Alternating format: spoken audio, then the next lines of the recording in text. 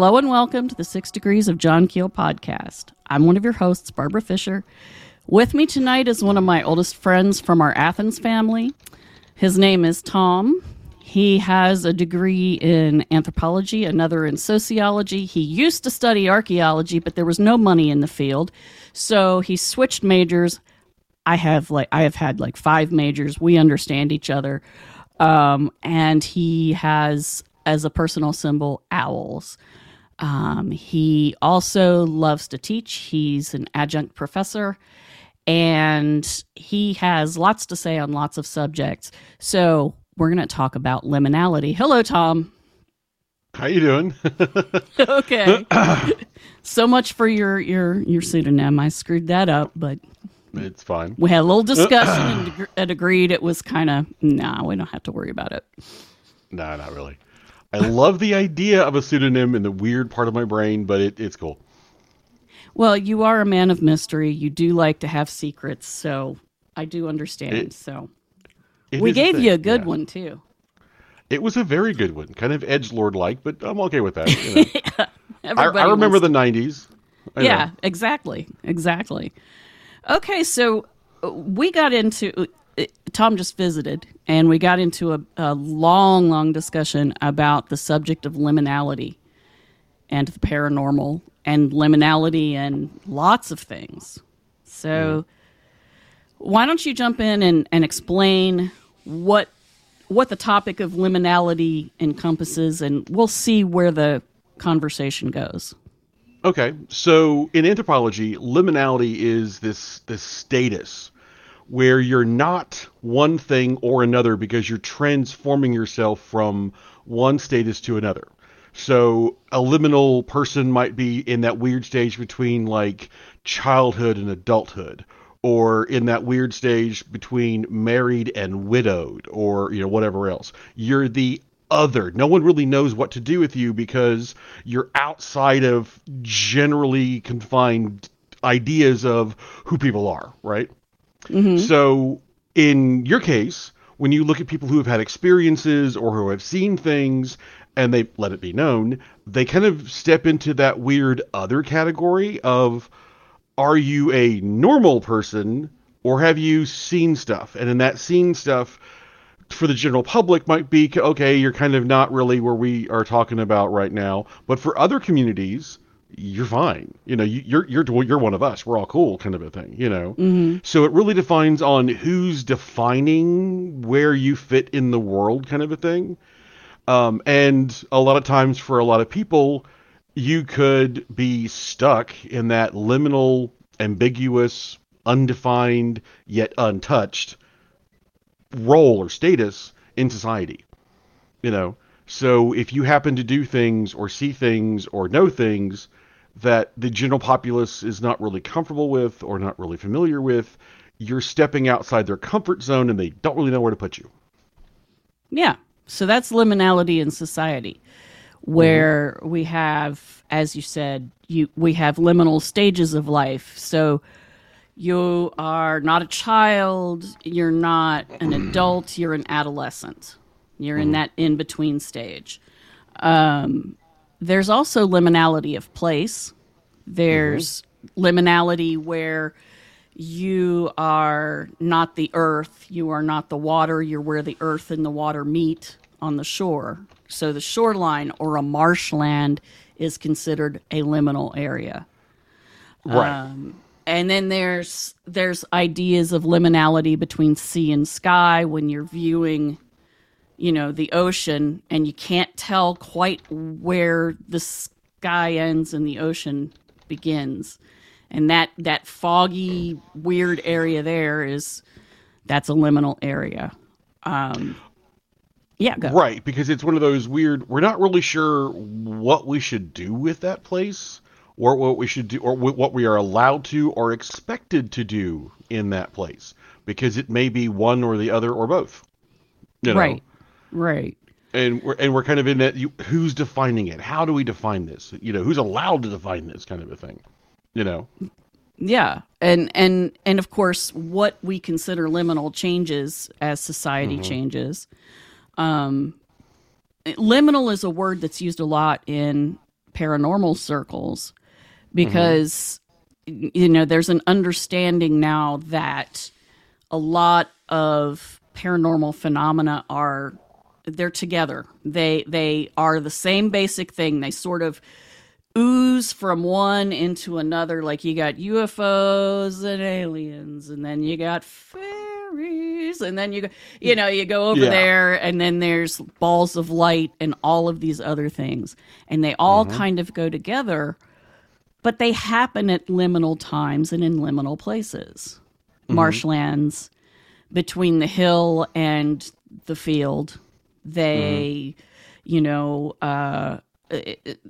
above, the sky above the sea is another place where all sorts of weird stuff happens. At the edge of a forest. At the edge of a forest. So you can kind of see into the forest, but not exactly. It's in that weird transition state. Right. Yeah. And there's a whole bunch of stuff going on with the whole transitional places. You're in a marshland, it's this and this, or the edge of the forest. When you go in the forest, it's dark and scary and no one knows what the hell's going on there. Or you're out in the field and it's open and fine and whatever. But it's in that weird transition state that it's kind of, it could be both, it could be none. It's in that weird, we're not really sure stage. Mm-hmm.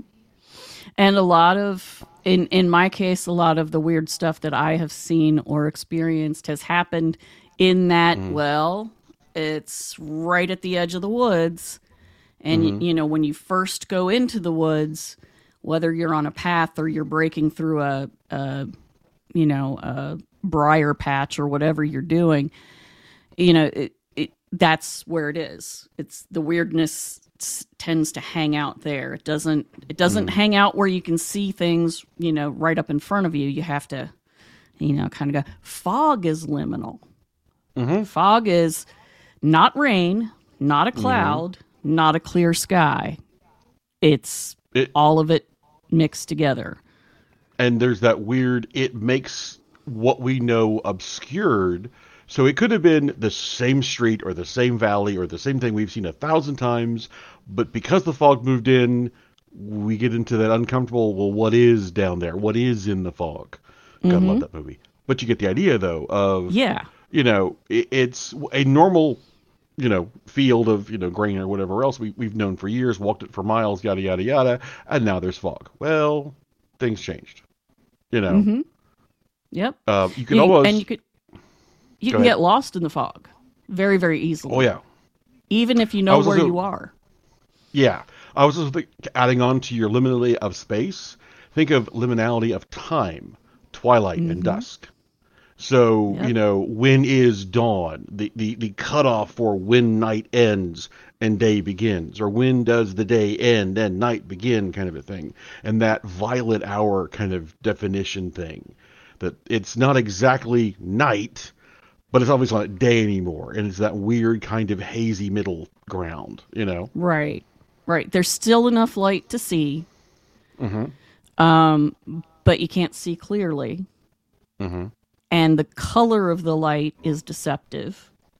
Yeah. Because we both come from Appalachia, so our twilight is usually pretty dramatic because the sun sets behind the hills fairly easily, but there's this glow that comes up and reflects onto the sky, and you have these beautiful colors, and you can see it, but it's very illusory. It doesn't feel quite real.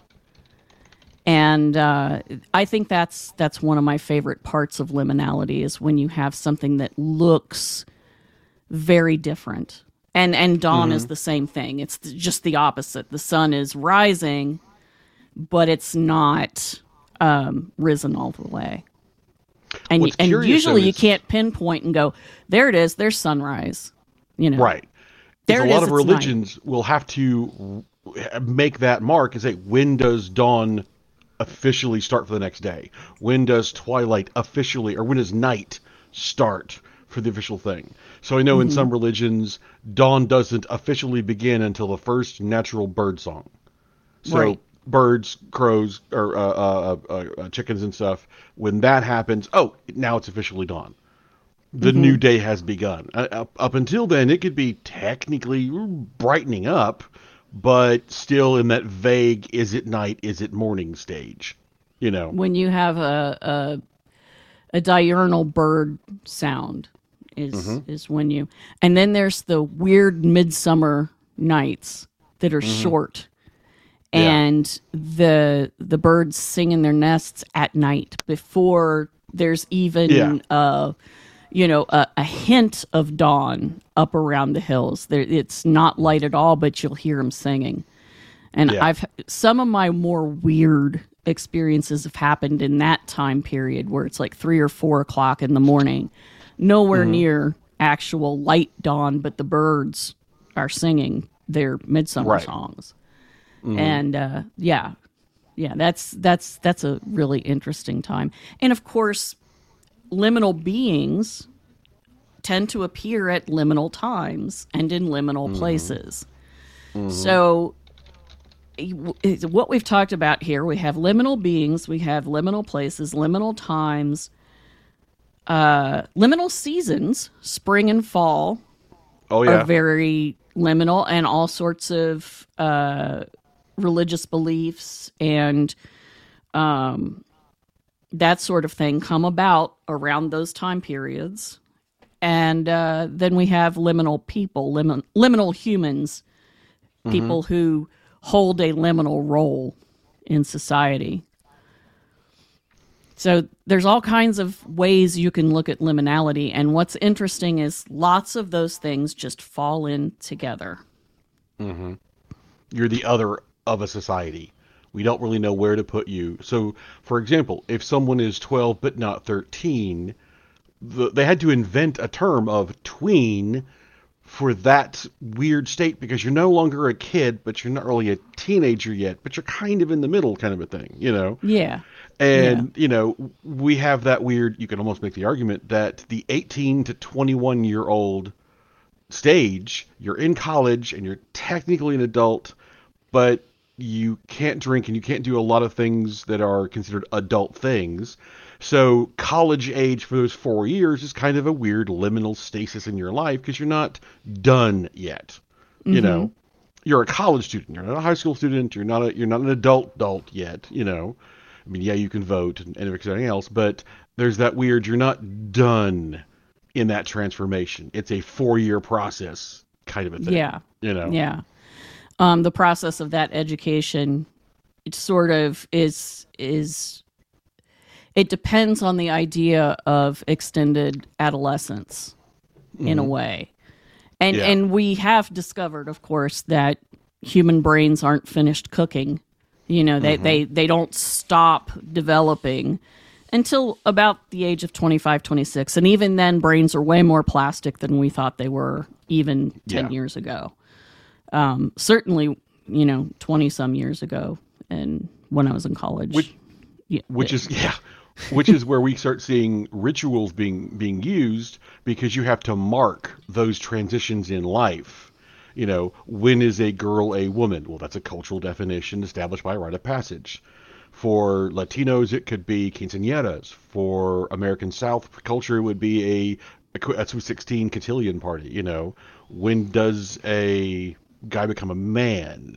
You know, and that kind of weird, rite of passage kind of a thing, So depending on the time period, that could have been, did you go to war? Now you're a man, Yeah. And now, for cultures that don't really have many rites of passage, formalized at least, you start dragging into when do you become a woman? When do you become a adult male kind of a thing?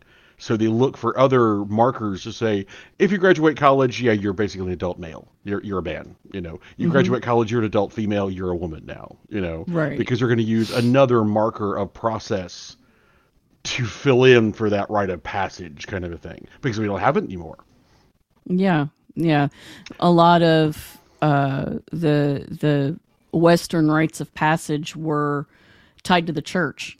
Whether we're talking Catholic, which would have been the first church, or we're talking Protestant, or the Jewish temple, a lot of that, the madrasa for the Muslim people, the temple for the Hindus, a lot of it is tied in with that.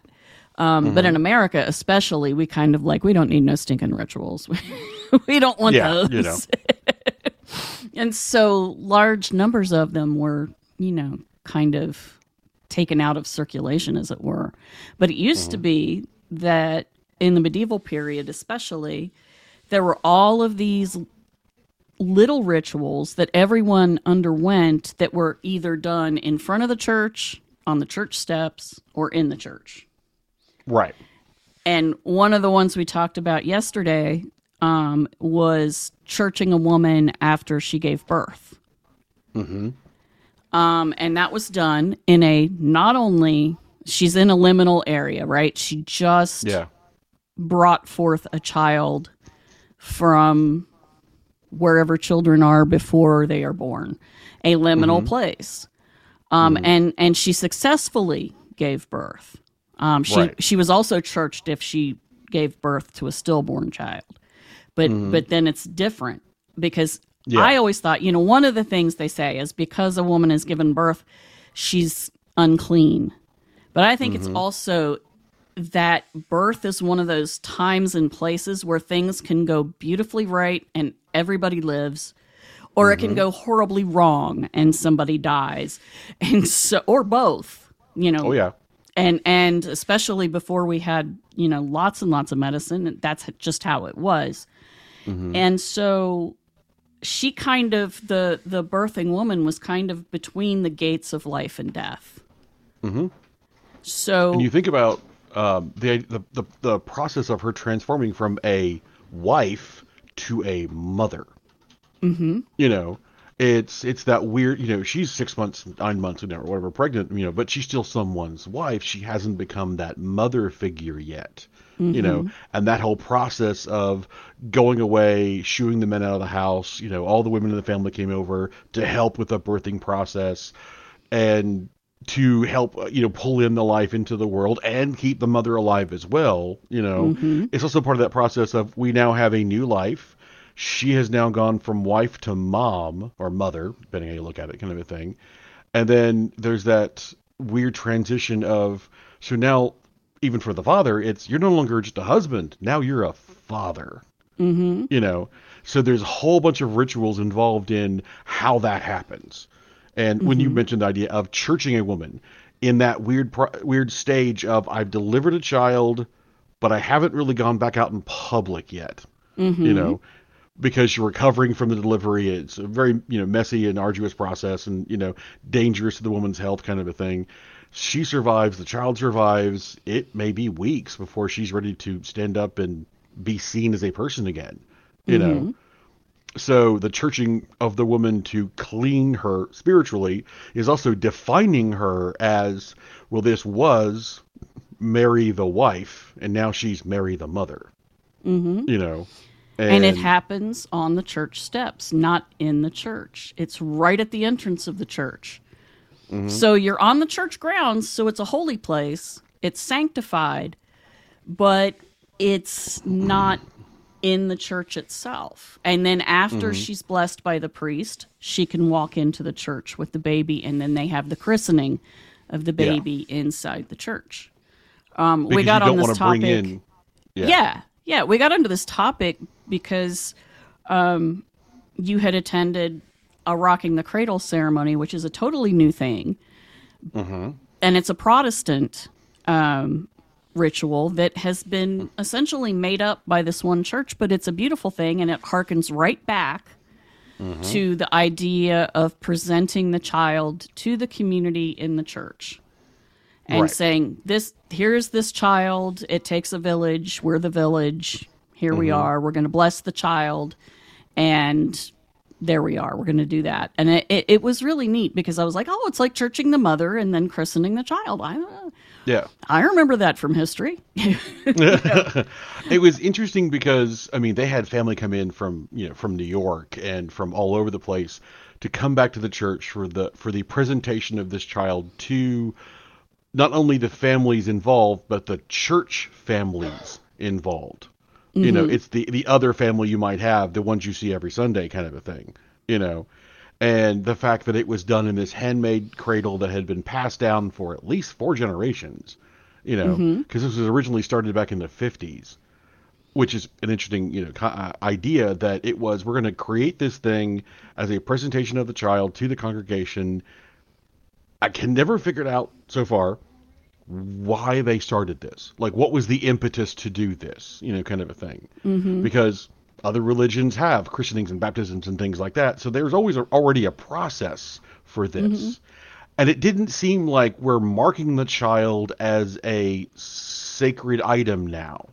Baptisms and christenings, kind of a thing, This was a presentation of the child, not a transformation of the child. And I was like, oh, this is interesting. Because there was no anointing of or, blessing of. There was a lot of, this is the child, we should take care of the child, that family bond kind of thing, but an extended, religiously based family bond. That's really interesting. Very interesting. Yeah. Yeah, and one of the things one of us brought up, I don't remember who it was in the room who brought it up, but it was like Sleeping Beauty and the fairies at the christening, and people were saying things, I hope this child has a good life, and everybody talking to the child and wishing good things for the child. Nobody named Maleficent, I assume, appeared and caused all kinds of hate and consternation. No, that was my husband who was trying to define the concept to me and people he worked with was, have you seen Sleeping Beauty when they have the child out there and all the fairy godmothers show up and bestow gifts to them? That's the presentation of the child. Like, this is the daughter, this is the child we're going to go see, kind of a thing, And I was like, I also was thought we're going to get horns and wings or something, Your church is cooler than I thought it was. Yeah, But you got to wonder, though. I mean, this fulfills a role because it takes I heard there was a child named whatever she was named, but I've not seen the child. You've not brought the child to the church so that all of the members of the church can physically lay our eyes on her and claim her as one of us, But, in today's society, everyone probably heard the child was born, months ago on Facebook, kind of a thing. Yeah. It just took a while to arrange travel and organizations to make this ritual an actual possibility, Right. So it's hearkening back to the old, but it's still new. I really like it because it brings us back around, it is a life passage, but it's not one of the ones that we're used to, because, but I love that he likened it to Sleeping Beauty. I would be curious. I've done some comparisons, and I found it in Baptists and Pentecostals and Presbyterians, and almost every of the Catholic religion or Christian religion still have presentation of the child in some form or fashion, right? So my brain went, okay, well, do you see this in other religious groups? Is there a Jewish version of this? Is there a Muslim version of this? How have they accomplished this? Here's the kid, into a community kind of a thing, and what is their version of it? Do Buddhists have this? Do pagans have this? I mean, that would be an interesting little study kind of a thing, but it helps us as a community understand we're growing. We have new members. We have new responsibilities. It's kind of in a weird way making everyone kind of godparents in a way. Takes a village kind of a thing, So yeah, I that's kind of how I saw it, and the mention of Sleeping Beauty, not even as the Disney version with Maleficent, but you were presenting the child not only to the humans, you were presenting it to the others. Yeah. The spirits. And you were supposed to invite them all. And, of course, that's how they got into trouble, because they left out one of the fairies, and that was a bad idea. But that is something that, again, we come into that liminal space that, they allowed the spirits into the castle for Sleeping Beauty. They allowed the fairies in. So it wasn't in a church. I think it's quite possible that in presenting a child at a Protestant church in the modern era is, in a way, you're presenting the child to the angelic presences that are invisible but are believed to be in the area. So you're I guess making sort of a bridge for the child into a religion without, doing the official baptism at that time. Right. Sorry. Yeah. Okay. Yeah. Sorry. Right. So Drink one down the wrong tube. don't do that. You drink the liquid, breathe the air. So I are smart. I know, right? So let's talk about liminal. Do you want to talk about liminal times and places, or life transitions, or people, or what? Well, we could go. The rites of passage lets us go really easily into what other rites of passage are there within general society. Getting married is a rite of passage. Having a child is a rite of passage, because you're transforming the people involved. And essentially, that's all the rite of passage is. You were one thing, you are now another. Rite of passage of marriage. You were two individuals, you are now a couple. I now pronounce you husband and wife, or husband and husband kind of a thing. You are now a mother. You are now a father. Now that's going to change expectations and what society demands of you. But also later in life, you will have. I now, not really formally, I now pronounce you a widow or a widower, because you're not transforming the dead necessarily, but you have to transform the people who have survived into a different status. You are no longer child of X. You are now the child of someone who is dead. Right. They're no longer in the picture, kind of a thing. Now, the dead person is also transformed partially.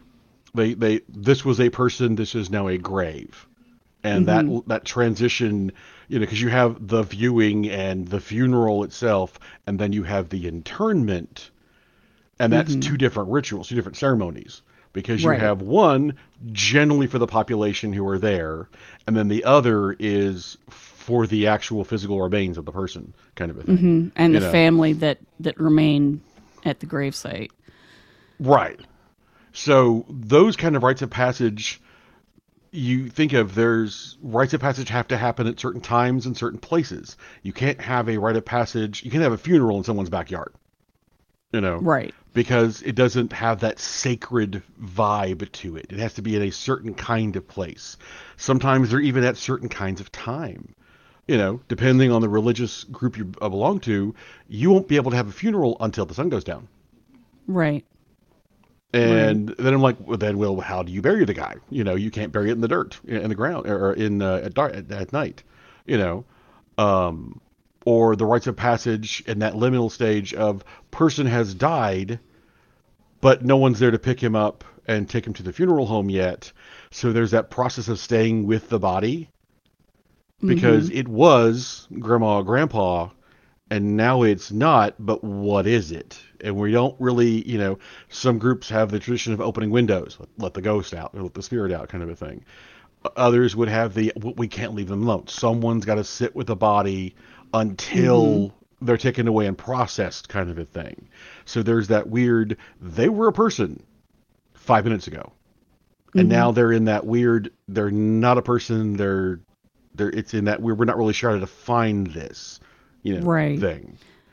Especially now that, especially in America, but it is similar in Europe, I'm sure, that we don't have a lot to do with death. We try to avoid death. I'm not saying everybody in the past was running around, death, yay!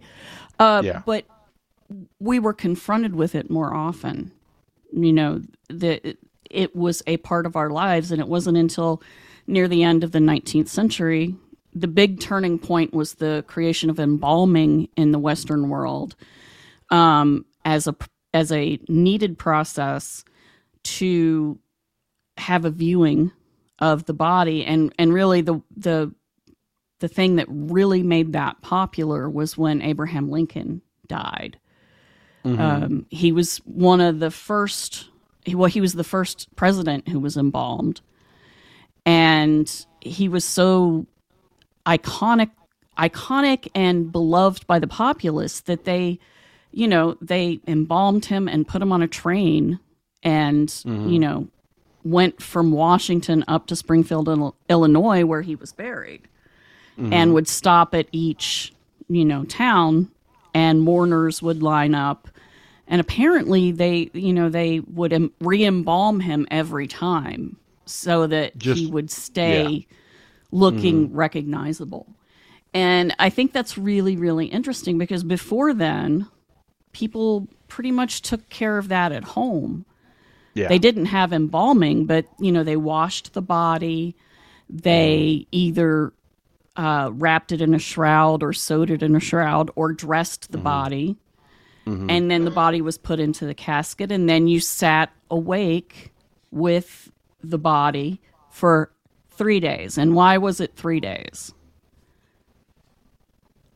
You could make arguments because that's a religious institution. 3 days of transformation.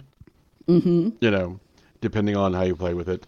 Also, there could be a functional reason for after 3 days, stuff begins to stink. Yeah. Benjamin Franklin, guests and fish after 3 days both stink kind of a thing, Yeah. So it's that transformation thing of you've only got 3 days to make this happen, Right. And 3 trinities and magic of numbers, and you could go down the symbolic reasons for a long time. But functionally, it's also after 3 days, the word's gotten out. Hey, Bob is dead. We need to do this Everybody thing. can gather. Yeah. Yeah. The community has been notified. The body has been prepared. The grave has been dug. The shock of Bob is now gone can be processed into we have work to do now. We have to take Bob to his final resting point. Right. And in 3 days, you don't want to stretch it out in that transformation because life has to continue. And you can only interrupt life, especially in a very agrarian society, for so long. People got stuff to do, Yeah. And it's almost like, I would say that it's almost expected. You can have your 3 days of mourning. You can have your 3 days of grief. You can have your 3 days of processing that you have now lost a loved one. But after 3 days, the life is for the living. We have to keep going, So now, of course, you wear black for at least a year. In especially Victorian society in both England and the United States, especially if you're a widow, you wear black until the year's over, 18 months in some cases, and there are certain things you're not allowed to do when you're in mourning. You're not allowed to go to parties. You're not allowed to dance. All those things. Because the mourning period by the Victorian era literally had marked you with you are now a widow or you are now a widower. And that's a very significant transformation because it's not 3 days and you're back to work. It's as you said, a year of I'm wearing my widow's reeds, which is the clothing they wore kind of a thing, the black with the big cloth, veil whatever. So that there is no doubt you are a widow. You have lost someone in the family. You have lost, a person, and the entire society knows, oh, you've suffered a loss. I'm so sorry, kind of a thing. Right. It's interesting that it was so long, but there's a functional and symbolic element to that as well. Because why would you want a woman or a man to be in mourning for a year after the death of the spouse? Well, I mean, with women, and I think also with widowers. So with widows, nobody could court you until you wore colors again. And it wasn't like you wore black one day and then at 18 months, boom, the black was all gone and you wore all your colors again. It was a process. The Victorians had to do everything really complicated. They really loved the complicated stuff, which is cool. So there were certain colors you could wear, after a year. So you could have like, say, purple or dark green or whatever, and a little bit of white. And then after you're out of full mourning and you're starting to wear colors again, that's when men can come and speak to you in a courtship level. Right. And it's the same with widowers. They're allowed to court after what was called a decent amount of time, which I think was like, if he didn't have a whole house full of kids, was between 6 and 12 months. And if he had a whole house full of kids, there was a lot of bending on that, on that it's rule. A practical, it's a practical solution, Yeah. Yeah. Because until men then, at that time aunties period would stay and take care of them, or they'd go live with grandma and grandpa or whatever, or they'd spread them out amongst aunties and cousins and uncles and, everything like that. And, the whole community gathered around and helped with practical matters after a death. It's harvest time. We're going to help you harvest. I mean, we're going to help you harvest anyway, but we're definitely going to help you harvest. And to this day, what do we do as soon as somebody dies and we hear about it? We bake a pie or a cake or a ham, or we make funeral potatoes, which are the best thing in the world and so full of fat and calories that if you're not dead, it will take you to the grave if you eat too much of it.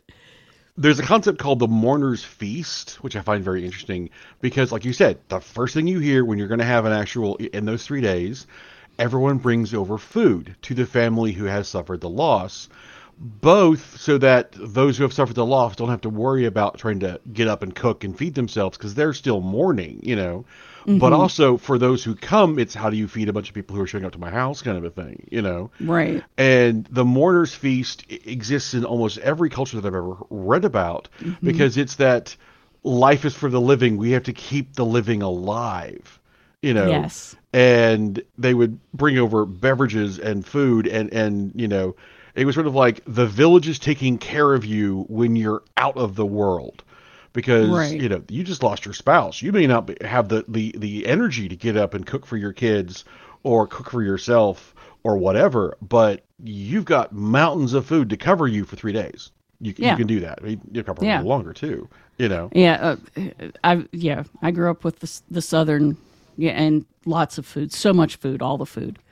And in Jewish tradition, when you sit Shiva for 7 days, people bring food. And instead of opening the windows, they cover the mirrors in Jewish tradition. Interesting. Because it keeps the spirit from being trapped. Yeah. They see themselves and they'll stay there. I know that in some Buddhist traditions, you're not supposed to weep very much openly near the body or in the house where the death occurred because the spirit might hear you and stay. Right. So, there's all of these traditions that have to do with the spiritual side of things, but so many of them also have practical considerations, like the feast. And it also allows you to remember the person, not just the body.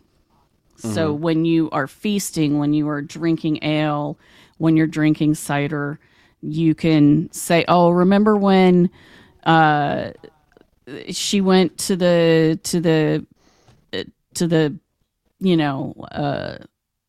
to let the cows in and she couldn't see real well because it was foggy, and she slapped this cow that was leaning against the gate to get it out of the way, and it wasn't a cow, it was a bear."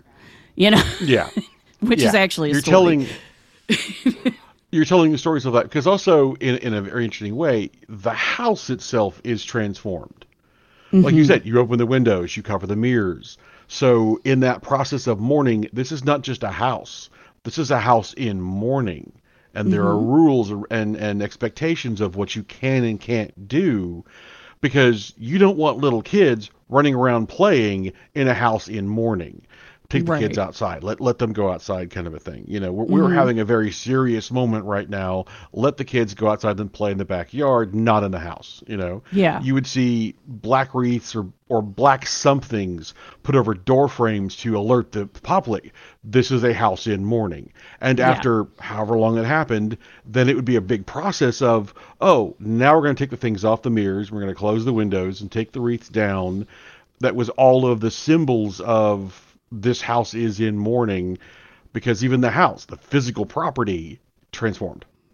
Yeah. You know, Yeah. and it's one of those, we see those rituals of transformation over and over of you were this and now you're this and then now you're something else. And if we didn't have those, what is this place? If someone died in a house alone and they took the body out and there was no one there to open the windows and cover the mirrors and do all those practices, it remains in that community as the house where old Ed died. Oh. Mm-hmm. Yeah. It was never transformed either into a house of mourning or out of a house of mourning. It's just now the creepy old house at the end of the block where Ed died. Mm-hmm. And that's where you get the beginnings, perhaps, of the haunted house stories that rise up when you have abandoned houses. Because no one was there to complete that process. Right. And no one was there to literally sweep out the cobwebs and clean the house out or up or whatever else and make it potentially a house or a home for someone else. For the living. Again. For the living. Mm-hmm. And I know there's whole professions of people that go in, Ed died, he lived alone, he has massive tons of stuff, the family doesn't want it. Now what? We have to get rid of this house or do something with the house because the community doesn't want old abandoned house forever. So the city has had to take on that role of, okay, we'll have people go in and they'll do an estate sale or get rid of the things in the house and empty the trash and turn it from creepy old place where Ed died to potentially a new home for a new family. We have to make that transition, because we don't like that house not being transformed completely. So it's in a liminal state at that point. Yeah. It's still the place where the death occurred and not a place where life can go on. See, we're back to the liminal again. And that's really interesting. And when you talk about all of these rituals, some of them aren't even religious anymore. It's more cultural, or it's what we do to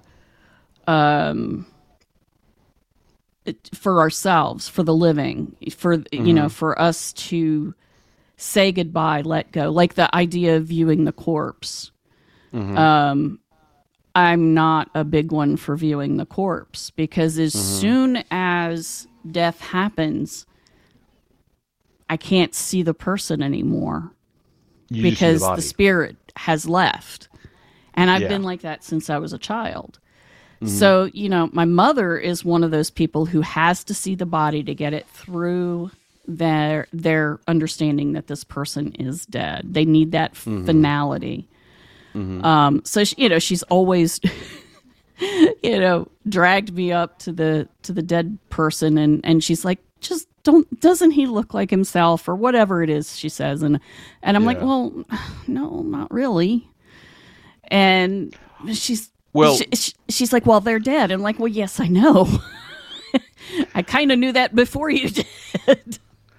Oddly enough, I had an uncle die a few weeks ago, and we went down for the funeral kind of a thing. And it was something that I noticed without really realizing that this was a requirement of the viewing, was that there had to be someone of his immediate family standing up by the casket so that when you went up to view, you had someone to talk to and say, it's been a long time and I'm really sorry that he's gone, and to make all those essentially offerings and condolences to the person who's dead without making it to the person who's dead.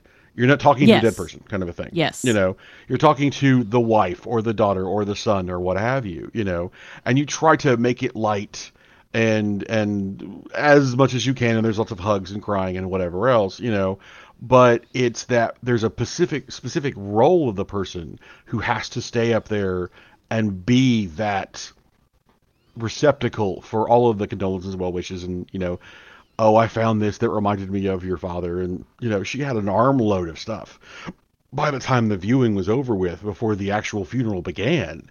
And it was, in my mind, I'm like, this is the offering of grave goods to someone who's dead. Yes. But they won't let you put it in modern times, they won't let you put it in the coffin, so it's given to the family. Right. And I'm like, oh, interesting that you have, not only there's a specific role to play for, the person who's dead, but also now of the family, that they have to be up there to be that person to receive the well wishes and condolences and what have you. Mm-hmm. And she was, in a very weird way, looked at as a special person because she was the eldest of his children, or the spouse, or the whatever it might be. Right. She's like, in a weird way, and in some cultures, they call that the speaker of the dead. They Mm-hmm. speak for the person who died. They're the one who's there to guarantee their wishes, to make these things all happen, and they're given a special status for that for the ritual of the funeral and interment and whatever else. Mm-hmm. And I was like, oh, interesting. I don't know if I ever put those two together before, but big families, people die all the time. And I'm like, oh yeah, there's always been someone, oddly enough, they've almost always been women. Because the guys, the husbands or the sons, wouldn't be the person up there if They were the if they had anyone. pallbearers. Yeah, They were the they had a different pallbearers. role. That's why. Yeah, yeah. I do remember the funeral of my grandmother. One of my cousins who is female offered to fight her brother and uncles and all because she wanted to be a pallbearer. She wanted to carry grandma, and they let her because, well, I wouldn't have fought her. Yeah. And I thought that it was ridiculous to even try. She felt that strongly about it, then there you go. Yeah. And what's interesting, though, is pallbearers are also in a sort of liminal state themselves. Mm-hmm. They carry the dead in their casket or their coffin, and then they help lower it into the grave at the internment. And it used to be that sometimes they helped dig the grave. Yeah. And then you had the liminal roles, in communities for funerals that we don't have anymore. The sin eaters, who I think it's generally Scottish or Irish or both, but I think I've also heard of them in British villages as well.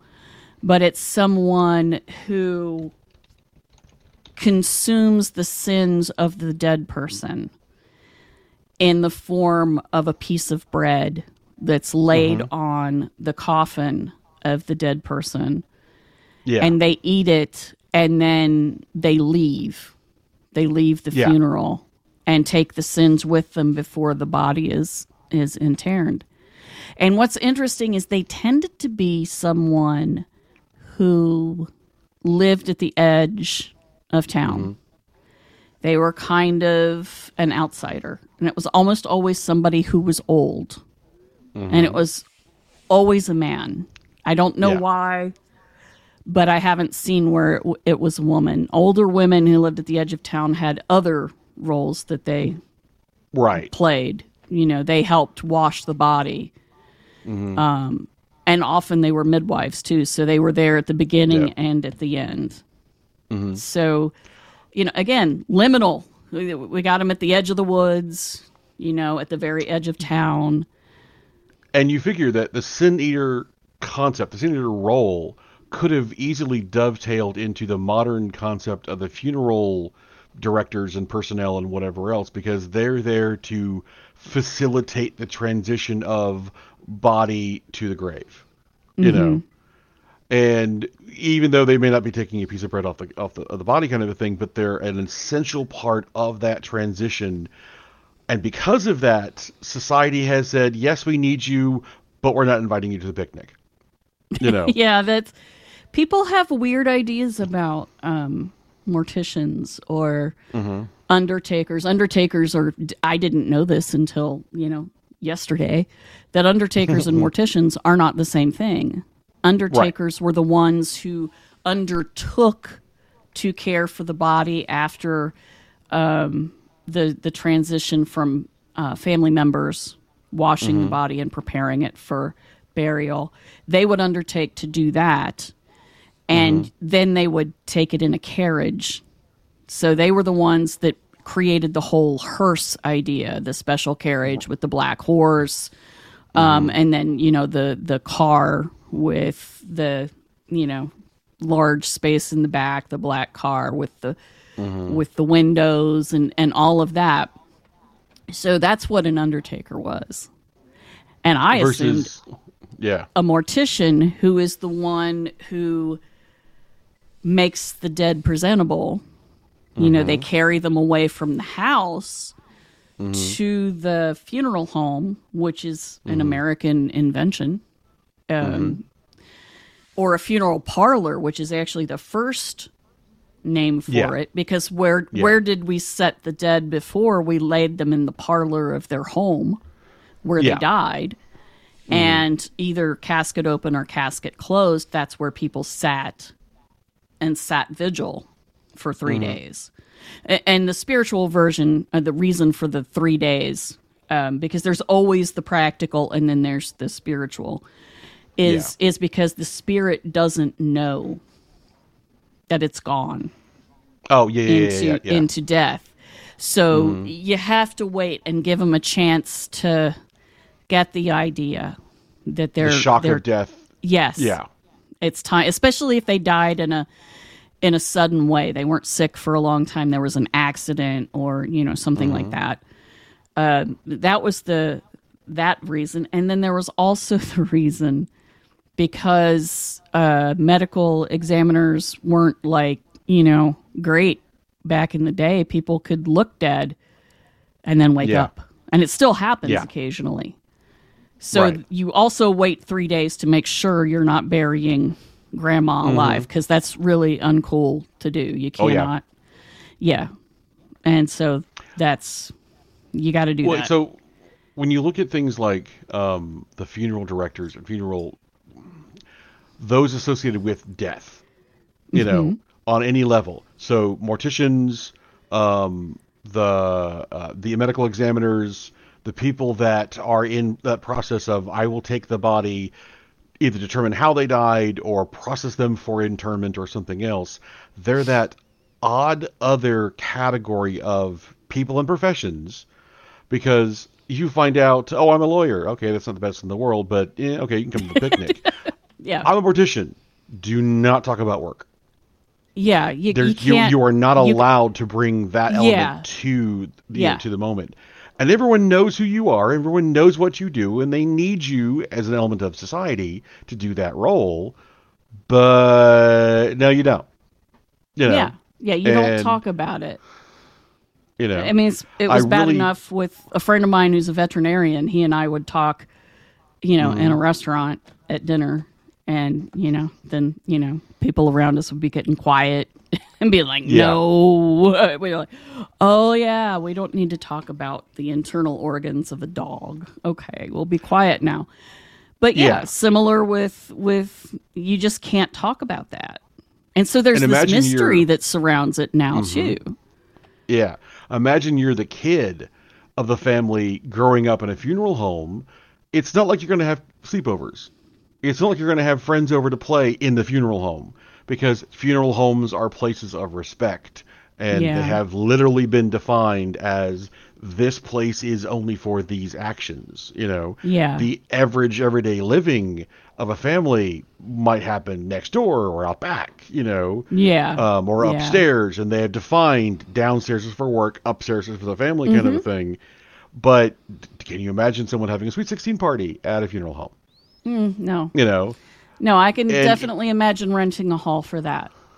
Or big, having gorgeous it at a friend's house or an aunt's house. Yeah, big, gorgeous house, lots of room, but wrong place. Yeah. And we don't even have to explain why it's the wrong place. And they don't even have to explain why it's the wrong place. We know automatically that place is not where these things should happen. You know? And some people... Go ahead. Go ahead. Some people who are interested in, following that profession or not interested in following that profession, kind of a thing. They're like, no, mom and dad did that, or dad did that, or uncles did that, and I'm really not involved, not wanting to get in that profession. I may have been in there growing up, and it might have been like, yes, I carried wire for my dad as an electrician, but not so much, Yeah, because yeah, that's a it's a completely different thing. different, yeah. You And know, you're going to be there's this labeled immediately. You're the as kid who's weird or yeah, outside, yeah, an outsider or a weirdo. mm-hmm. And it's, to me, it feels really sad. And it speaks to me of American culture's unwillingness to integrate death back into, life. Mm-hmm. But that is the big, that is the big separation. That's the big liminal space right there. Mm-hmm. That is the biggest one for those of us who are in, I don't know, flesh carriages, or, we are embodied in matter. Mm-hmm. And eventually we are going to be disembodied from matter. Mm-hmm.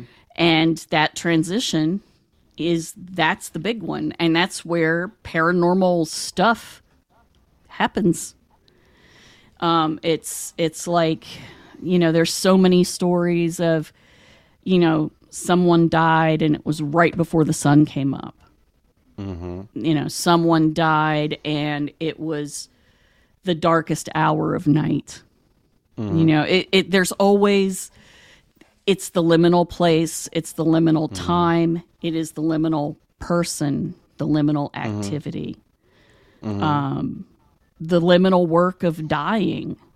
That is something that the body itself does.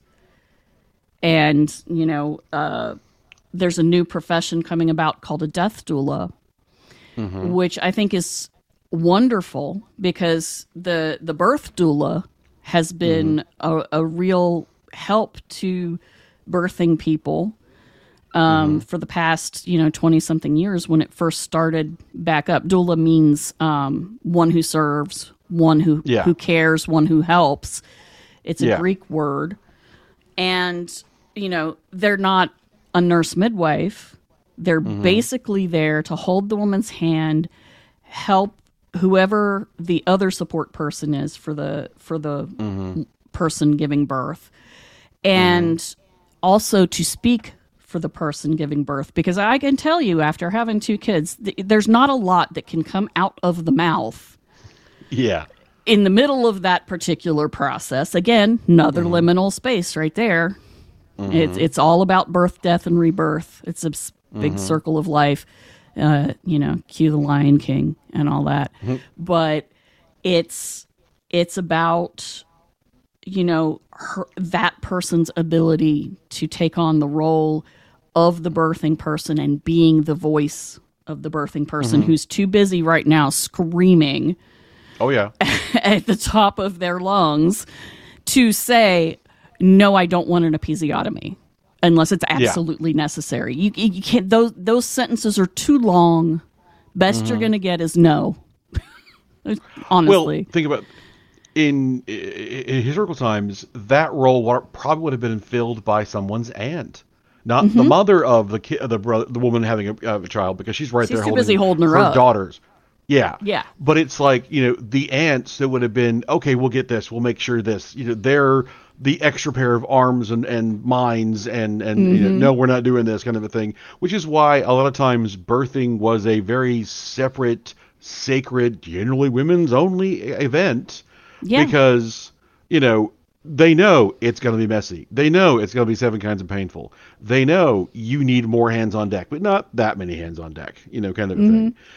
Just to be able to make sure that happens, And now with the death doula, which essentially is, in a weird way, almost the midwife, but not exactly the midwife for a funeral, you know. The midwife of death. They're essentially the aunt. Oh, so and so died. I'll step in, basically be the woman who was your aunt or your mother's sister or even your sister, kind of a thing, and help be the voice of you when you have no voice. And they are also there to help the dying person transition.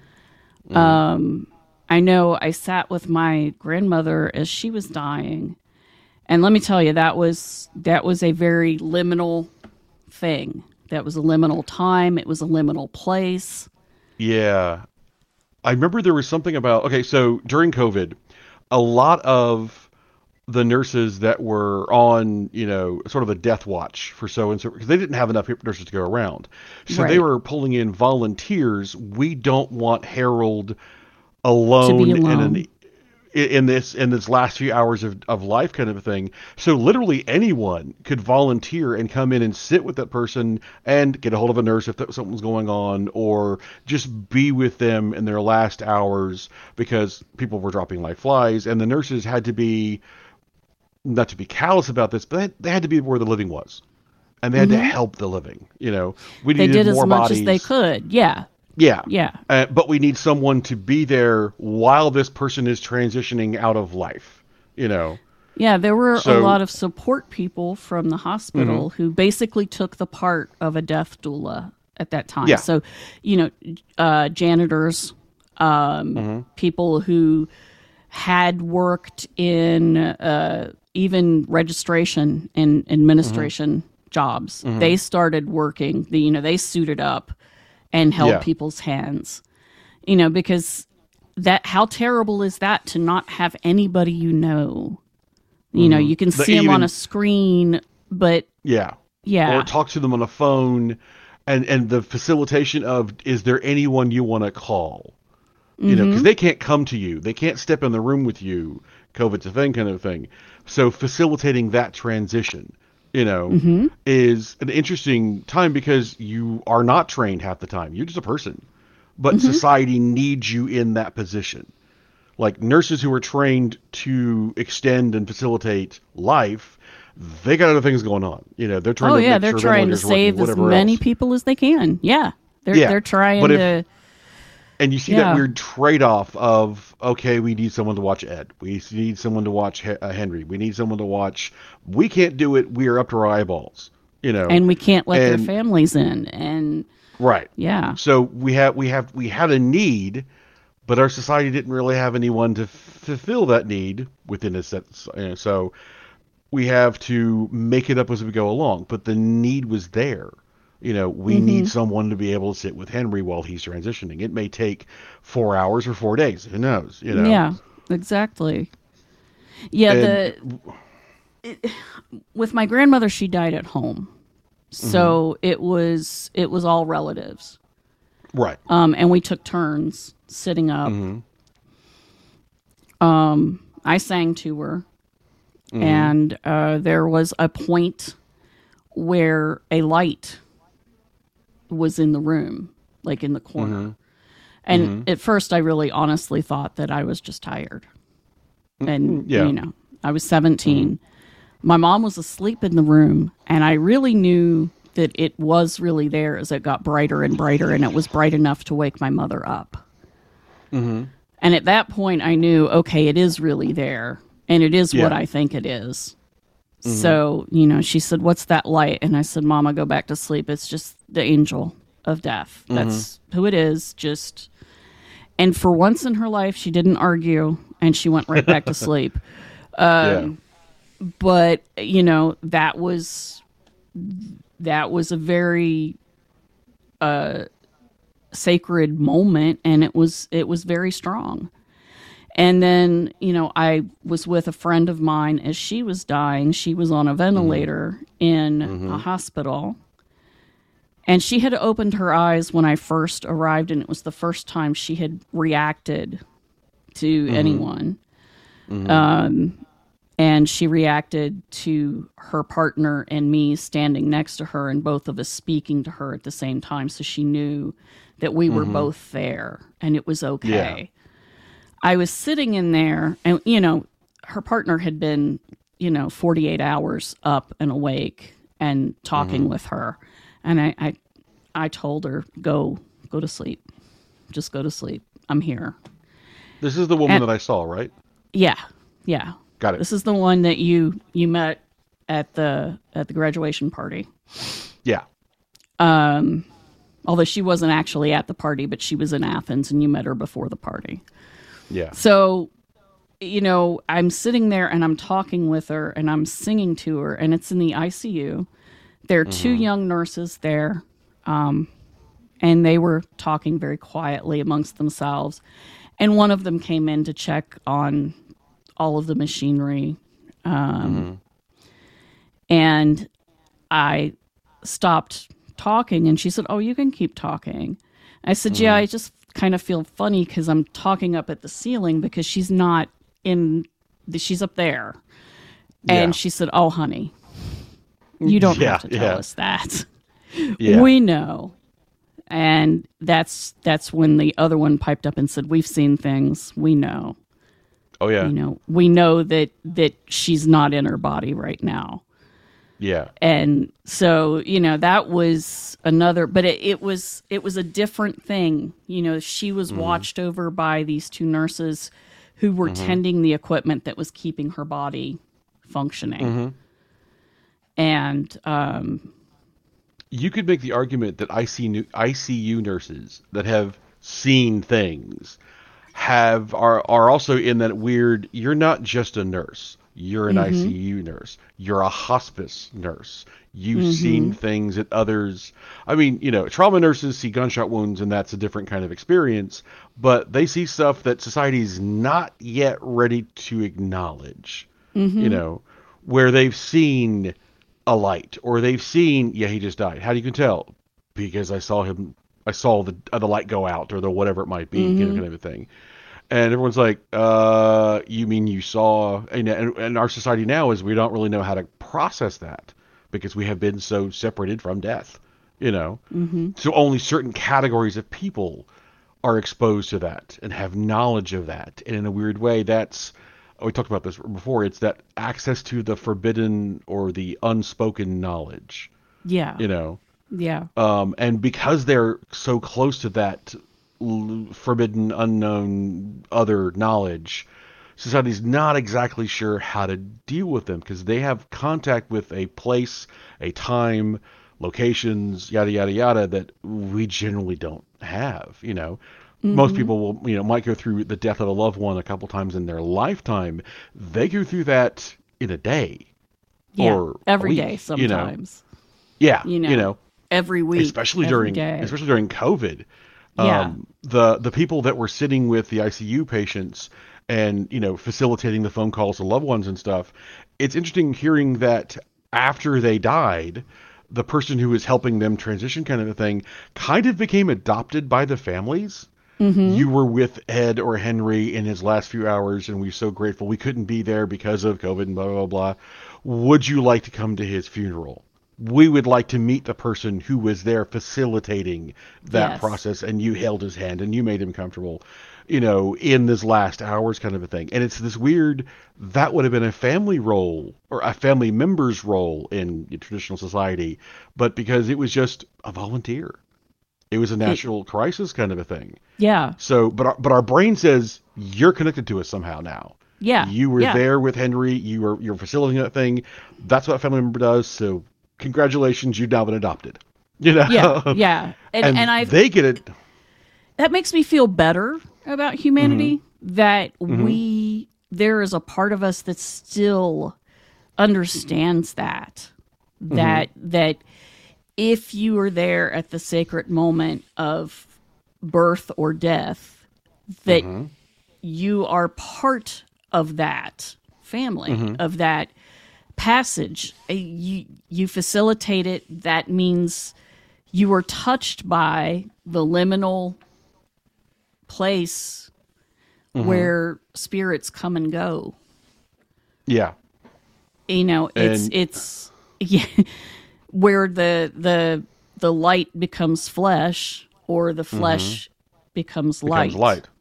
And you think like in old rural communities, the old country doctor that was probably the first face that everyone saw when they were coming out of their mom, kind of a thing, probably before they saw their mom, was given this almost heroic status of you're the guy that brings the community to life, kind of a thing, And if anything happens, you call old Doc, Moore or whatever, to come help, because someone got injured. And if he can't help, and this is like, all I can do is make them comfortable for their last few hours, get the family here, have them say their goodbyes, because there's nothing else I can do, he, or depending, she, would have fulfilled their role of, I'm here to bring life into the world, or to ease the transition out of it, And then the other person comes in, you figure the doctor probably knew the undertaker or the funeral director or, and it was sort of like they were, they got together and talked and had coffee. And because they both had access to that other knowledge of life and death kind of thing, And especially here in Appalachia, often the doctor or the midwife, as you say, was also the one who was there at the end, because we didn't have a lot of people here, and it was hard to travel. And I mean, even up into the 20th century, there were places that there were no trains. There's a segment on Sesame Street from the 1970s. And it's a man on horseback, an old man on horseback. He's got a pinto horse, and he's delivering the mail in Appalachian, Kentucky. He's riding up the hollers into these places that don't have running water, or if they do, it's from a well. They don't have central heating. You see these people. And, I was alive when this was happening. They didn't do the filming in the 1950s. They did it in the 70s when I was a kid. So, I was like, oh, wow. I've been to some of those places. And, just outside of the city limits of Charleston, there were people that lived in places like that. And there was no way to get to them. So whoever could get to them for birthing was also probably whoever could get to them when someone was sick or when someone was dying.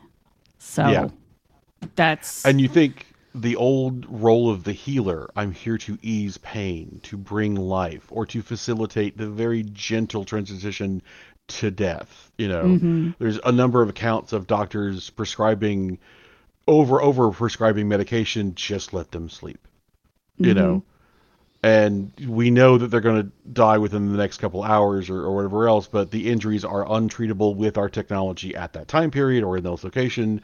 So I'm going to be here to make that transition easier.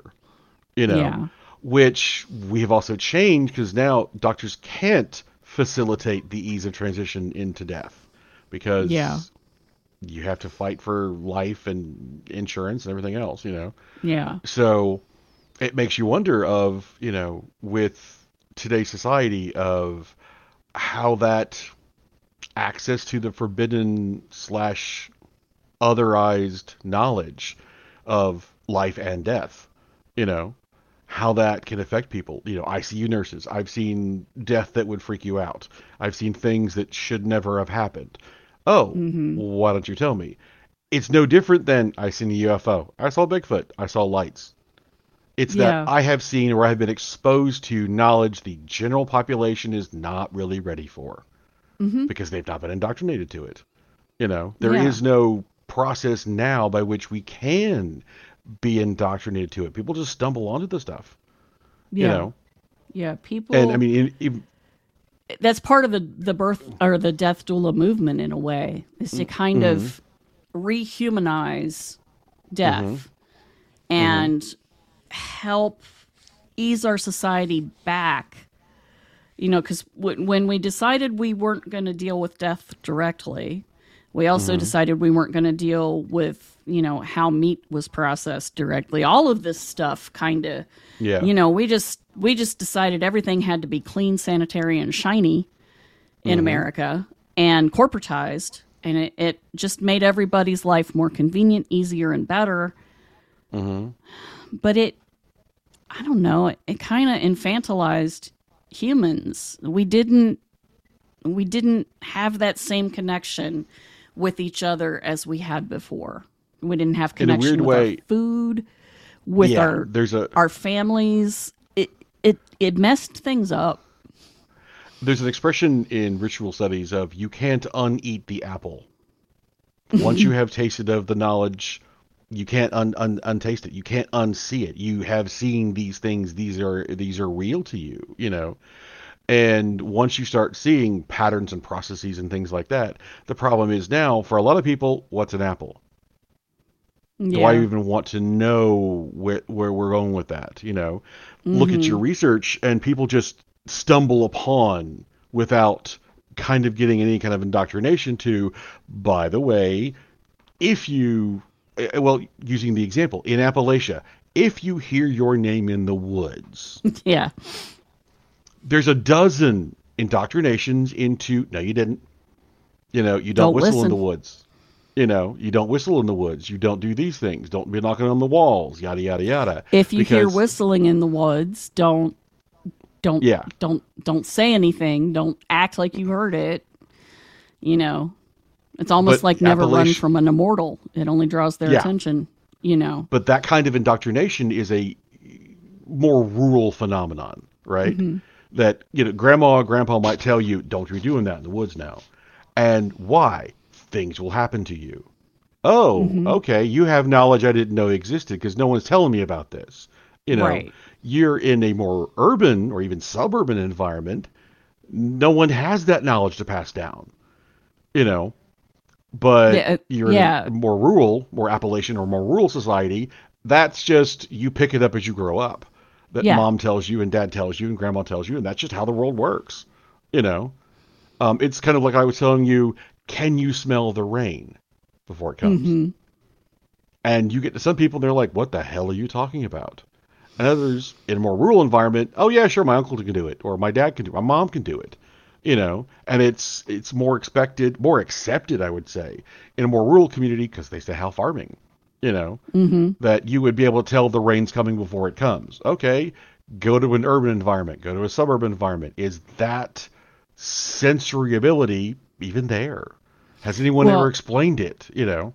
the thing about doing it in an urban environment, and I didn't think about this when we were talking about it last night, was the smell of petrichor is Mm-hmm. not the smell of the rain itself, and it's Mm-hmm. not the smell of the surface it strikes.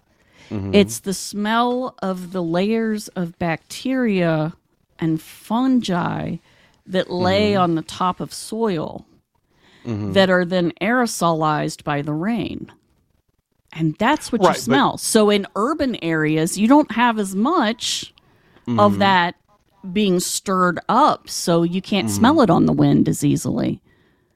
Right, So because you're you can smell you're it when it happens, but you can't yeah, smell it from miles away. and that's what you're picking up on is you're picking up on the smell of rain that has already happened five Right. miles down the road, kind of a thing, Mm-hmm. and you know it's coming, kind of thing. It's Mm-hmm. that weird sixth sense of yeah, storm's coming. You can smell it, you can see it, you can feel it, you know, whatever else. But that kind of knowledge, sure, very common, you know, in a more rural society because they'll talk about that kind of stuff, you Mm-hmm. know, and you know, what else? You know, again, if you're walking through the woods and you hear your name, no, you didn't, you know, Yeah. Yeah. How many um, TikToks are about that? oh yeah. Yeah. Or oddly enough, one of my students told me this one time that if you're walking through the woods and you smell cucumbers, no, you didn't. You're smelling a rattlesnake Yeah. Yeah. because they have that musk smell. But it's a Mm-hmm. sensory input that you wouldn't even pick up on and know what that means in an urban or suburban environment unless you have the country roots. Because Grandpa said, if you walk through the woods and smell cucumbers, no, you didn't. Stop what Because you're ain't doing, look nobody around your planting them feet. out there. You know? Yeah, exactly. You know, but that's a familiarization with topics and knowledges that are just not widely disseminated in certain elements of Mm-hmm. culture. Where you Yeah, get to the because they rural don't areas, they don't serve purposes anymore. yeah, like they might tell you, don't go down that hollow. Why? Just don't go down that hollow. And Yeah. you're like, why? Because dot dot dot. You know, Yeah. which is where you start seeing stories of haunted hollows or Yeah. bad places where things happened. You know, That hollow always has fog year round. We don't know why. Okay, there could be a number of meteorological things, but everyone knows don't go down there. Yeah. You know. I mean, it So could just be, the very sensible. If there's fog down there, you can't see. You lose your footing. You fall down in the ravine, and that's it. You're done. yeah, Or you're it's a gone very for an extra 12 hours, and then we have to go and haul your butt out of there. And yeah, right. great. We told you, didn't we tell you? We told you don't to go there. It's a very practical step with a lot of symbolic overtones because they may not know necessarily what's going on. They just know, yeah, don't do that. Just go down that road. Yeah. Yeah. Anybody who lives in any kind of rural area, there's practical and spiritual aspects to all of those cautionary, sayings. Don't go to that hollow. If you hear your name, don't answer. And it's funny because, you've had the experience of hearing your name, and yeah, you knew better. But all of that went out of your head. And so it's one of those things you can't even, you can't even look at someone and go, you big dummy, what'd you do that for? Because it's, when it actually happens, and I was there to watch it happen with you, it shocks people. Yeah. And there's always, the possibility that you're hearing something that sounds like a family member. Mm-hmm. What's for me kind of a thing, yeah. Yeah. Or that you had hear... no business hearing someone like that in Athens County, Ohio. There's just no way. Yeah. But my brain didn't register it rationally or logically. It was, gotta go. Wait a minute, wait. No, you don't. No, sit. Nope. It's like if you heard your mom say your full name. Oh my God, I'm in trouble. Without ever thinking. You could be a grown adult. You hear your parents say your full name. You have that instinctual reaction. And it was kind of like that. I'm kind of like, I know rationally this is not a thing. Rational thought went out the window. Yeah, not very many of us were very rational. It was just, okay, what the hell, But we were in a liminal space at a liminal time. So he was at the graduation party that we've spoken of. So yeah, everybody had slightly different experiences at that time, and his was he heard his name, and it wasn't just his name.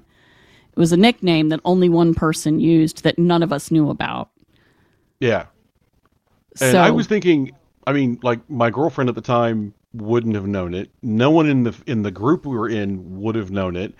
But it sounded like it was from actually like my grandfather, and he was off in the woods. And I'm kind of like, what? And it was almost a knee-jerk, gotta go. Was your grandfather dead at the time? No, he was still alive. But okay. He was Southern Ohio. He was hours and hours away, Yeah. But if he would have yelled that in...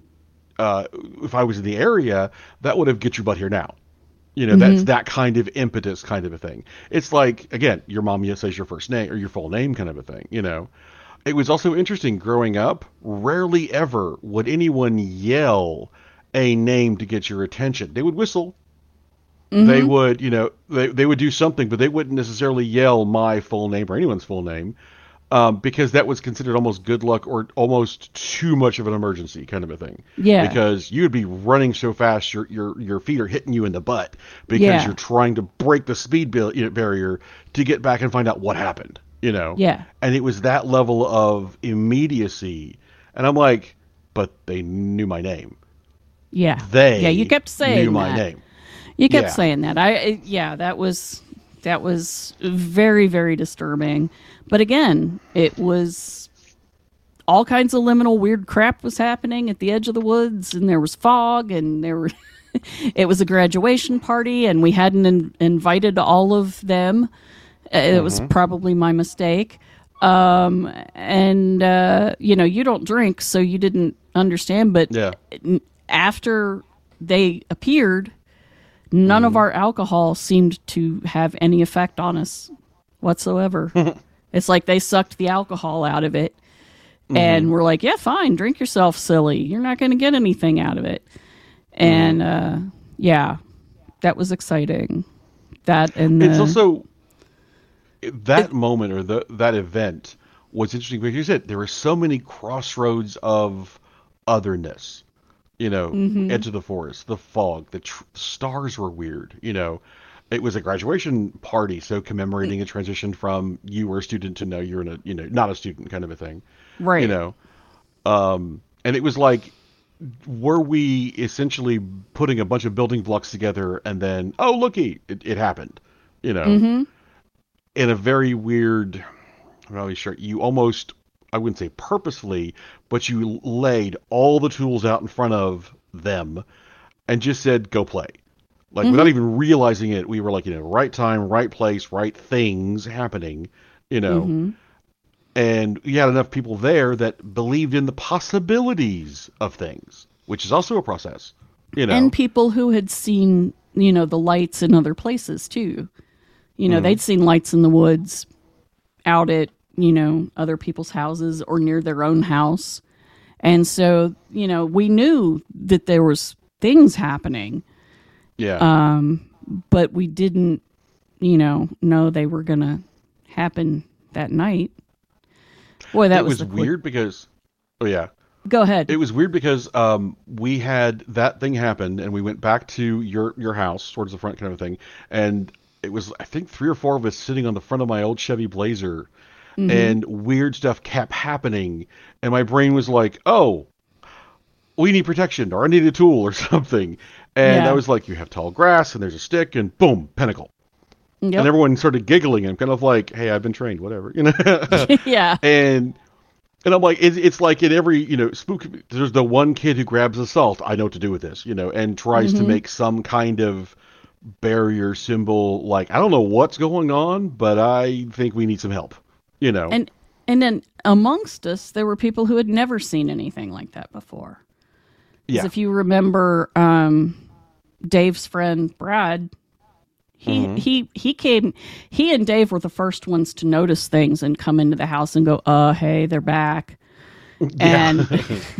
And boy, my buzz went it was just gone. Boom, done. No more. And Brad just kept saying, I've never seen anything like that.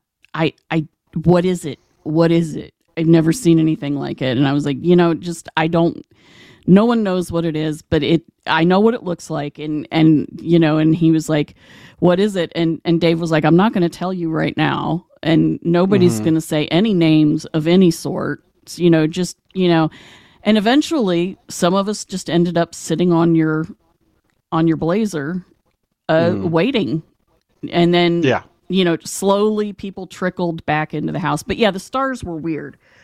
I glanced up and stars were moving that hadn't been moving, and they moved into a circle above our heads, and there were 12 stars, and there were 12 people at the party. Yeah, it wasn't like it was an airplane kind of a thing. No, it was moving into a circle. Like circles. Yeah. But also, from that evening, we came up with the term, nothing. Yeah. The idea that, what is that? Nothing. Because we didn't want to acknowledge, but we didn't want to sort of shoot down someone going, what the hell? I'm seeing a thing. Are y'all seeing a thing too? What is that? Nothing. And we're seeing it too, but we're not going to give a name to it. We're not going to acknowledge it. We're just going to try to go along with what we're doing and kind of play from there.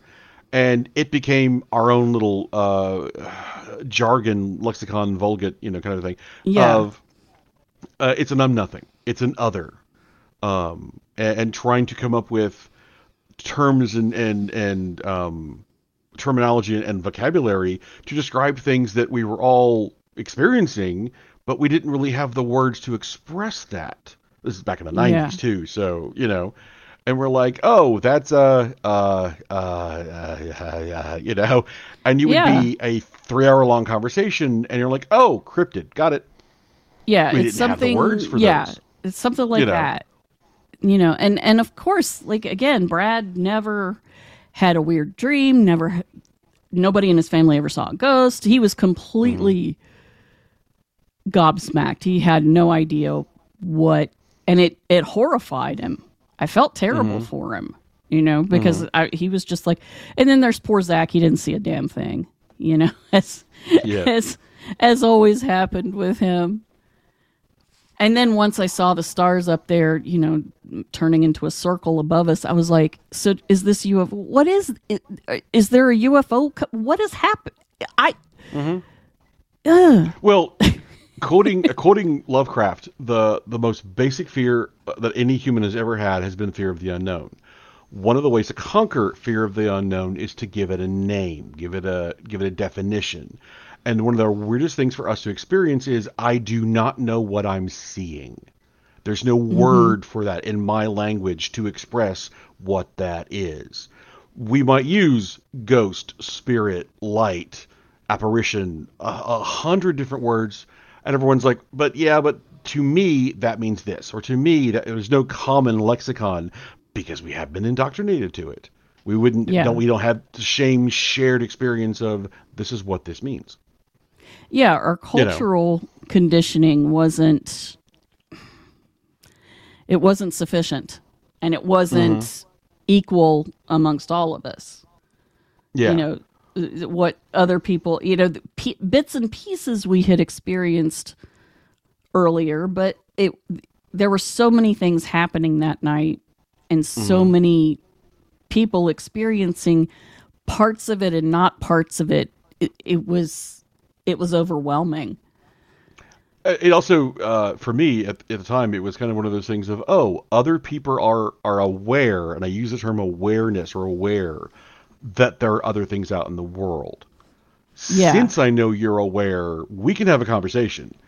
And have those conversations about what have you seen? Oh, here's what I've seen, and finding people in the aware community, of you have seen stuff. Oh, what have you seen? What is your experiences? Oh, that's kind of like what I've seen too. And coming up with a common vocabulary, common set of experiences. And like what you're doing on your podcast and thing is like, this is not an isolated phenomenon. This has been going on for centuries. Just no one's talking about it. Yeah, because it's been... We had the Enlightenment period, which was good for a lot of stuff, and we're happy about that. We figured out slavery was bad. So, yay, good. But we also disenchanted the world during that period of time. And so a lot of stuff that we already knew it was lost, or it was turned into, little kid stories or something. We took the concept of the Fae. And turned them into a Disney folktale. And I'm like, but Yeah, and that's ghosts became comical things in Halloween. Yeah. Yeah. Casper the Friendly Ghost or whatever. Exactly. I never did like that cartoon or the comic. I just But they demonized it. They Disneyfied it, if you will. Yeah. And it's the old stories from the old countries that everyone knew growing up, but we didn't talk about, like the actual story of Cinderella and the Red Hot Shoes, or the actual stories of ... And like, this is not a happy little moment, in life for people, but they only know the highlights, if you will, the Victorianized, sanitized. Yeah. Again, Americans love things sanitary, wrapped in plastic. They don't like the messy edges of things. Yeah. If they can put it into a nice, neat, conveniently categorized package, thank you, Agent Scully, we're fine. Otherwise, it's messy. And I don't like messy. I like things nice and neat and orderly, and we're all good. Because people love to know what's going to happen before it's going to happen. Which is what happened in COVID. We didn't know what was going to happen. There was a lot of panic because we just didn't know what was going on. You know? So when you get into the paranormal, supernatural, whatever you want to use for the word for that, experiences, there is no, well, I can expect this or I can't expect that. We have no idea. And there's that great void of unknown stuff. You know? And, once you've decided something, it'll do its damnedest to prove to you that it is that, right? And then you decide, okay, that's what it is. That's what it is. And then it will change. Yeah. And you will have something else happen that does not fit that at all. and it's just like, really? There's a term that I liked. I read in someone who's their writings is a bit off color for anthropology, but he equated the supernatural movements of the spiritualists in the 60s and 70s to the early naturalists trying to define what we're seeing in the world of that, iguanas are land animals, but they're actually sea animals in the Galapagos, or this is a bird that flies, but no, it really doesn't, and everything that you thought you knew about the natural world suddenly was turned on its ear, and it's not really what you knew. Yeah. And they use the term supernaturalist. You're still trying to experience the world that not everyone can actually. Not everyone's been to the Galapagos. Right. Not everyone's been able to see this little part of the world that everything's up in. Trying to explain a platypus. Oh as a yeah, I was naturalist. about to say as soon as you think you know exactly what mammals look like, you get a damn platypus, and then you're just like. You just feel like throwing your hands up and going, well, just whatever then, fine. Right. And you've got researchers like you and others who are going off in the world like, we need to open our vocabulary bigger. If we thought we know what it is, and now we're seeing changes, well, maybe we're looking at a bigger picture. You're trying to define an elephant by only looking at its tail. Someone else is defining it by its trunk kind of a thing. And somebody else is touching its knee or its ear. And it's not any of those. Which you've played with the connection between UFOs and Fae and the other concepts is we're all probably talking about the same critter, but we're using different cultural lenses, different experiential lenses, and our own different vocabulary. Hey, this is very, very similar if you look at it in the right way. Step back 3 spaces and look at what we're actually seeing. Yeah. Yeah. We're essentially no different than the naturalists of the 1700s and 1800s. We're just trying to all put it all together and go, what are we actually seeing? Yeah. Yeah. Which is kind of interesting too. Yeah. Well, and if reality turns out to be as malleable as some of what I'm looking at suggests, I really hope that someday a flightless dodo walks out of the undergrowth in the southern hemisphere and it, clacks its beak or whatever they did to make noise. And there actually are people who have said they've seen them. So, or the Tasmanian tiger, the thylacine. Yeah. When the second science says this is what it is, 4 days later, someone's going to go, we found 4 of those in a net off of Burma, right? The thing you thought was extinct and has been gone for 1 million years. Yeah, we've been catching those things for years. We just throw them back in the ocean with that because we don't want to eat them kind of thing, Yeah. And scientific rigor has to go, what do you mean you've been playing with these? But they're not part of Western science, so they've been ignored. Yeah. You know? And, is it because Western science doesn't have the tools to understand that, or doesn't have the breadth of knowledge to accept? Yeah, you don't know everything. Yeah. That Western empiricism of the ivory tower academics who are like, no, we know how the world works. You have a pretty good idea. I'll give you that. Yeah. But you have to be open to the possibility that everything you know is absolutely wrong. you know? Or at least a good chunk of it, or things that you thought were separate are connected.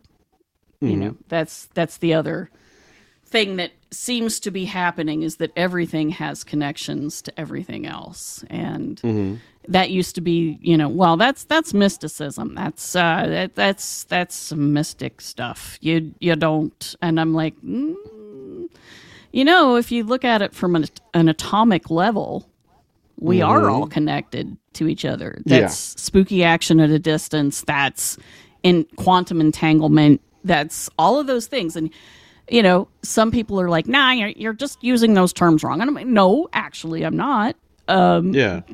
We are connected. So chill out on that. Well, you could make the argument that mysticism is simply just a different form of science that has been widely rejected by the Western concepts of how reality works. So there's a line in one of our favorite series, we are all the stuff of stars. The atoms that make up you and me are the same atoms that made up during the Big Bang. Oh, wow, that is super, astrophysics and, physics and, heavy, heavy science. But that's been a mystical truism. We are all of the stars, kind Star of thing. We're all stuff. one. For how long? Oh, yeah, right. But you can't use mystical terms because it's degraded and laughable and, no. No. No. Yeah. Yeah, that's something that Neil deGrasse Tyson says often, that we truly are star stuff, that the matter that makes up our bodies came out of dying stars. Yeah. And supernovas, and there's truth to it. And but that mystical look at it, that wonderment, does not take away anything from the truth. I don't understand why.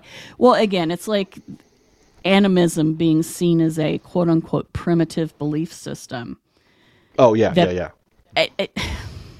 Yeah, I'm sure as an anthropologist and a sociologist, you have run across 11 different papers basically saying that this is just a primitive, I know that the tunes are changing now. The winds of change have hit those disciplines. But, for a long time, when I was much, much younger, that was the thing to say. Well, animism is just primitive. It's not developed. Even the idea of animism and shamanism, everything that is alive. And someone goes, oh, yeah, it's a forest. It's not alive. And we're like, actually, now that we have better tools, we can find out the trees are talking to each other.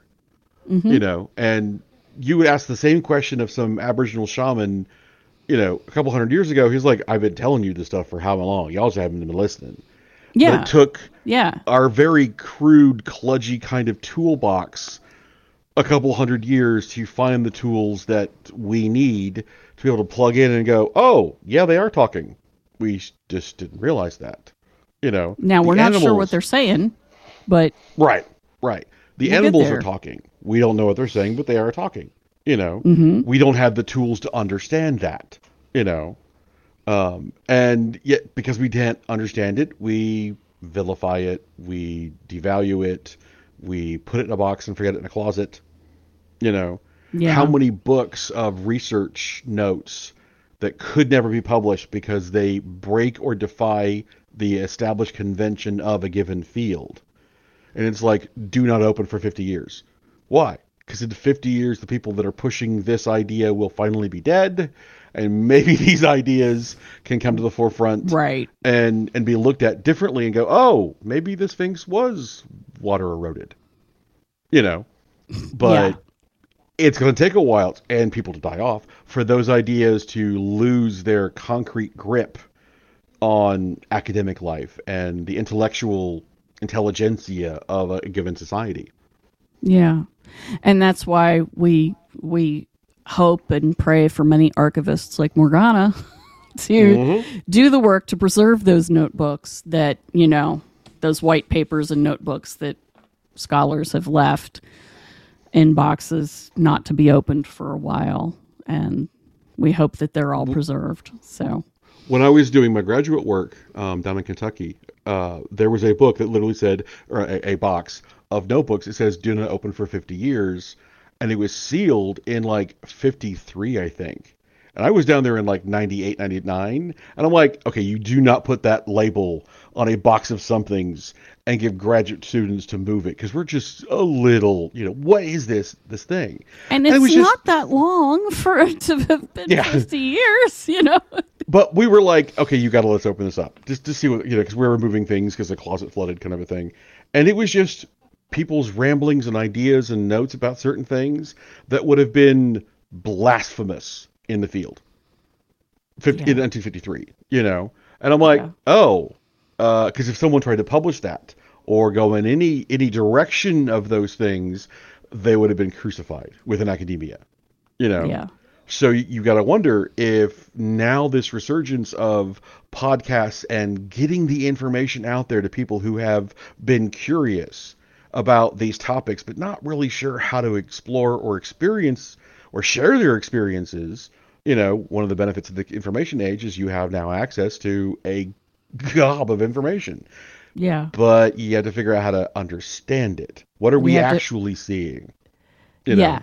You have to understand it. You have to parse through it because as we all who have grown up with on the internet know that, there's a whole lot of really cool information and then there's a lot of really just crap information that's just, oh God, really? No, please, no. And, that's where I get all like, because for someone who experiences weird stuff and who believes other people talking about their experiences, I'm awfully skeptical. That's the other, I'm sort of like Fox and Scully squished together into one person, but of course, as the series goes on, he becomes in a way more cynical and skeptical and she becomes more of a believer. So, that's the whole excitement of that show. But you think, using that show as an example, the true maxim, the truth is out there. We may never find it because truth is relative. Yeah. We're gonna sift through a mountain of facts and come up with an answer that meets all the requirements of our ideas. And we can go, looky, we've discovered blank. And 100 people will go, but I can take those same facts and come up with a completely different alternative hypothesis that still fits all of them, and it has nothing to do with ghosts or fairies or whatever. Or whatever, yeah.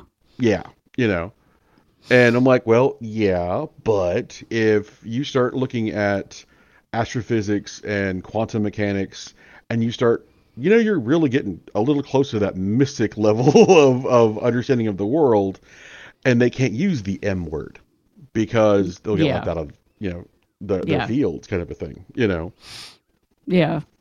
Well, and that's probably, I hate admitting that, had I been better at math, I would have probably been a scientist.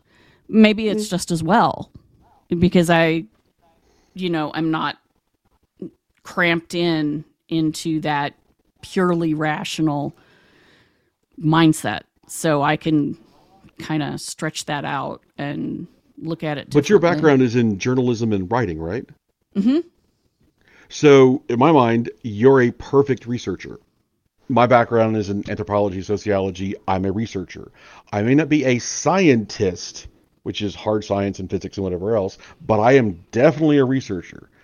Have notebook, will travel kind of a thing. Yeah. And certain people, in my mind, they get that nugget or kernel of a question they have to answer. And the quest begins, Yeah. And they'll go from one question to another question to another question to another. They're trying to understand what they're seeing and how they're seeing it, and they're applying what they can of scientific rigor and what tools we have available to us to understand it even better. But our fields are going in radically different directions than modern science. So, And then we have the modern science that is going in our direction.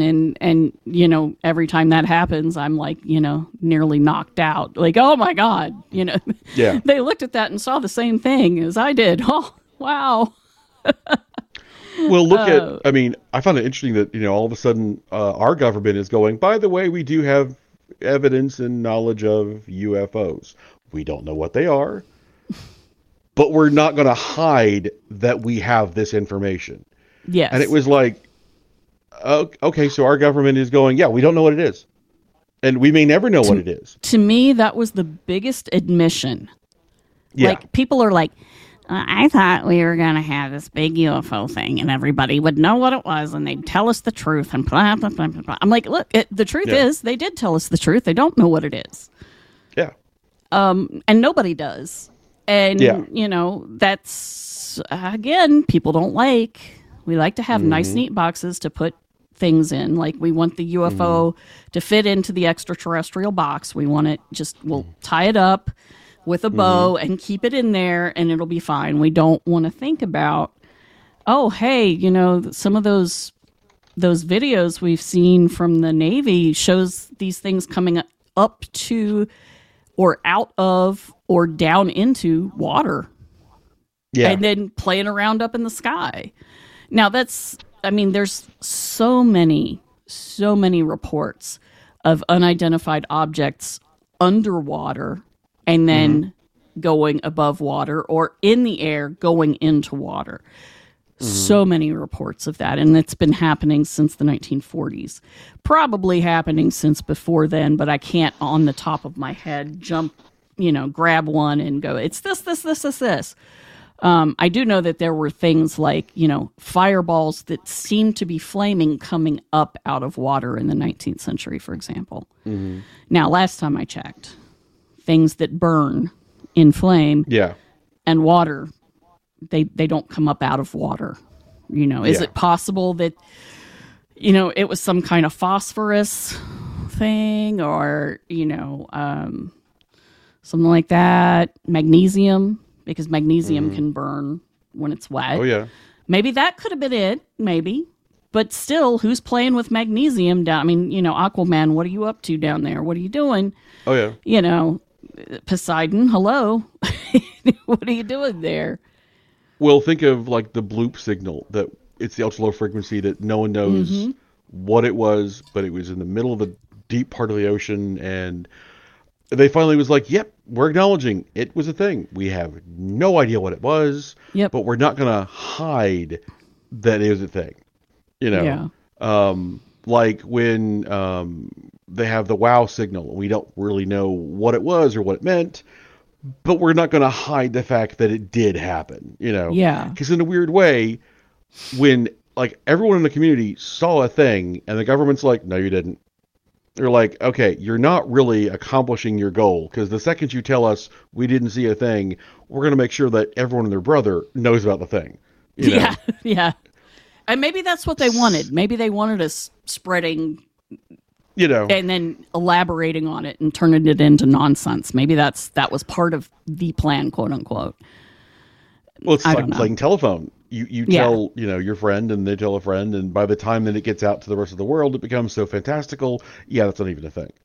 The researchers lost control of the information, or are so bogged down trying to reverse engineer where did this story actually come from and going back to the actual source. Oh, okay, now we know what was going on. But it is interesting that they're not hiding everything now. But it's also no admission of we know what this is. It's no, we have no clue. And I actually believe that. I don't think that's a lie. I think they don't know what most of it is. But by acknowledging we don't know, it also opens the field. Well, what could it be based on our understanding of physics and aerodynamics and blah, blah, blah, blah, blah, blah. You attack the problem from a very hard science or a very cultural science, soft science, both, and well, what have we seen that might match this, and trying to come up with answers, kind of a thing. Yeah. I know that some of the things that people report, the large black triangles, for example, I used to think it was the blackbird, and it was one of the old spy technology planes that. But they're reported as going slowly and silently. Yeah. Well, now, I hate to say this, but jet aircraft are not silent, and they don't travel slowly. Because if they traveled slowly, they'd fall out of the sky, because that's not how lift works. So these big, lumbering, slow-moving objects, they can't be heavier than air. So are they lighter than air? Yeah, and we have to start understanding, based on what we know and how we understand it, what could this be by understanding what it could not be.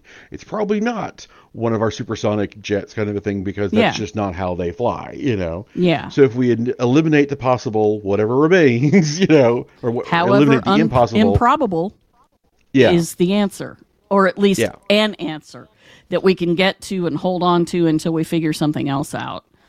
Yeah. All right, you're right. We've been talking for 2 hours. So we can pick this up whenever you want to. Oh, it's great. Okay, awesome. Well, then, if I'm stuck without a podcast episode, I'll give you a call. No problem. All right. Glad to have. All right, thanks. And No problem. Talk with you later. Well, that's all for this week's episode of the 6 Degrees of John Keel podcast. If you have any questions or thoughts about the podcast or would like to come and talk about your experiences of the paranormal, you can contact us at 6djk67@gmail.com. We promise to even answer you, and we are always happy to hear from you. Thank you.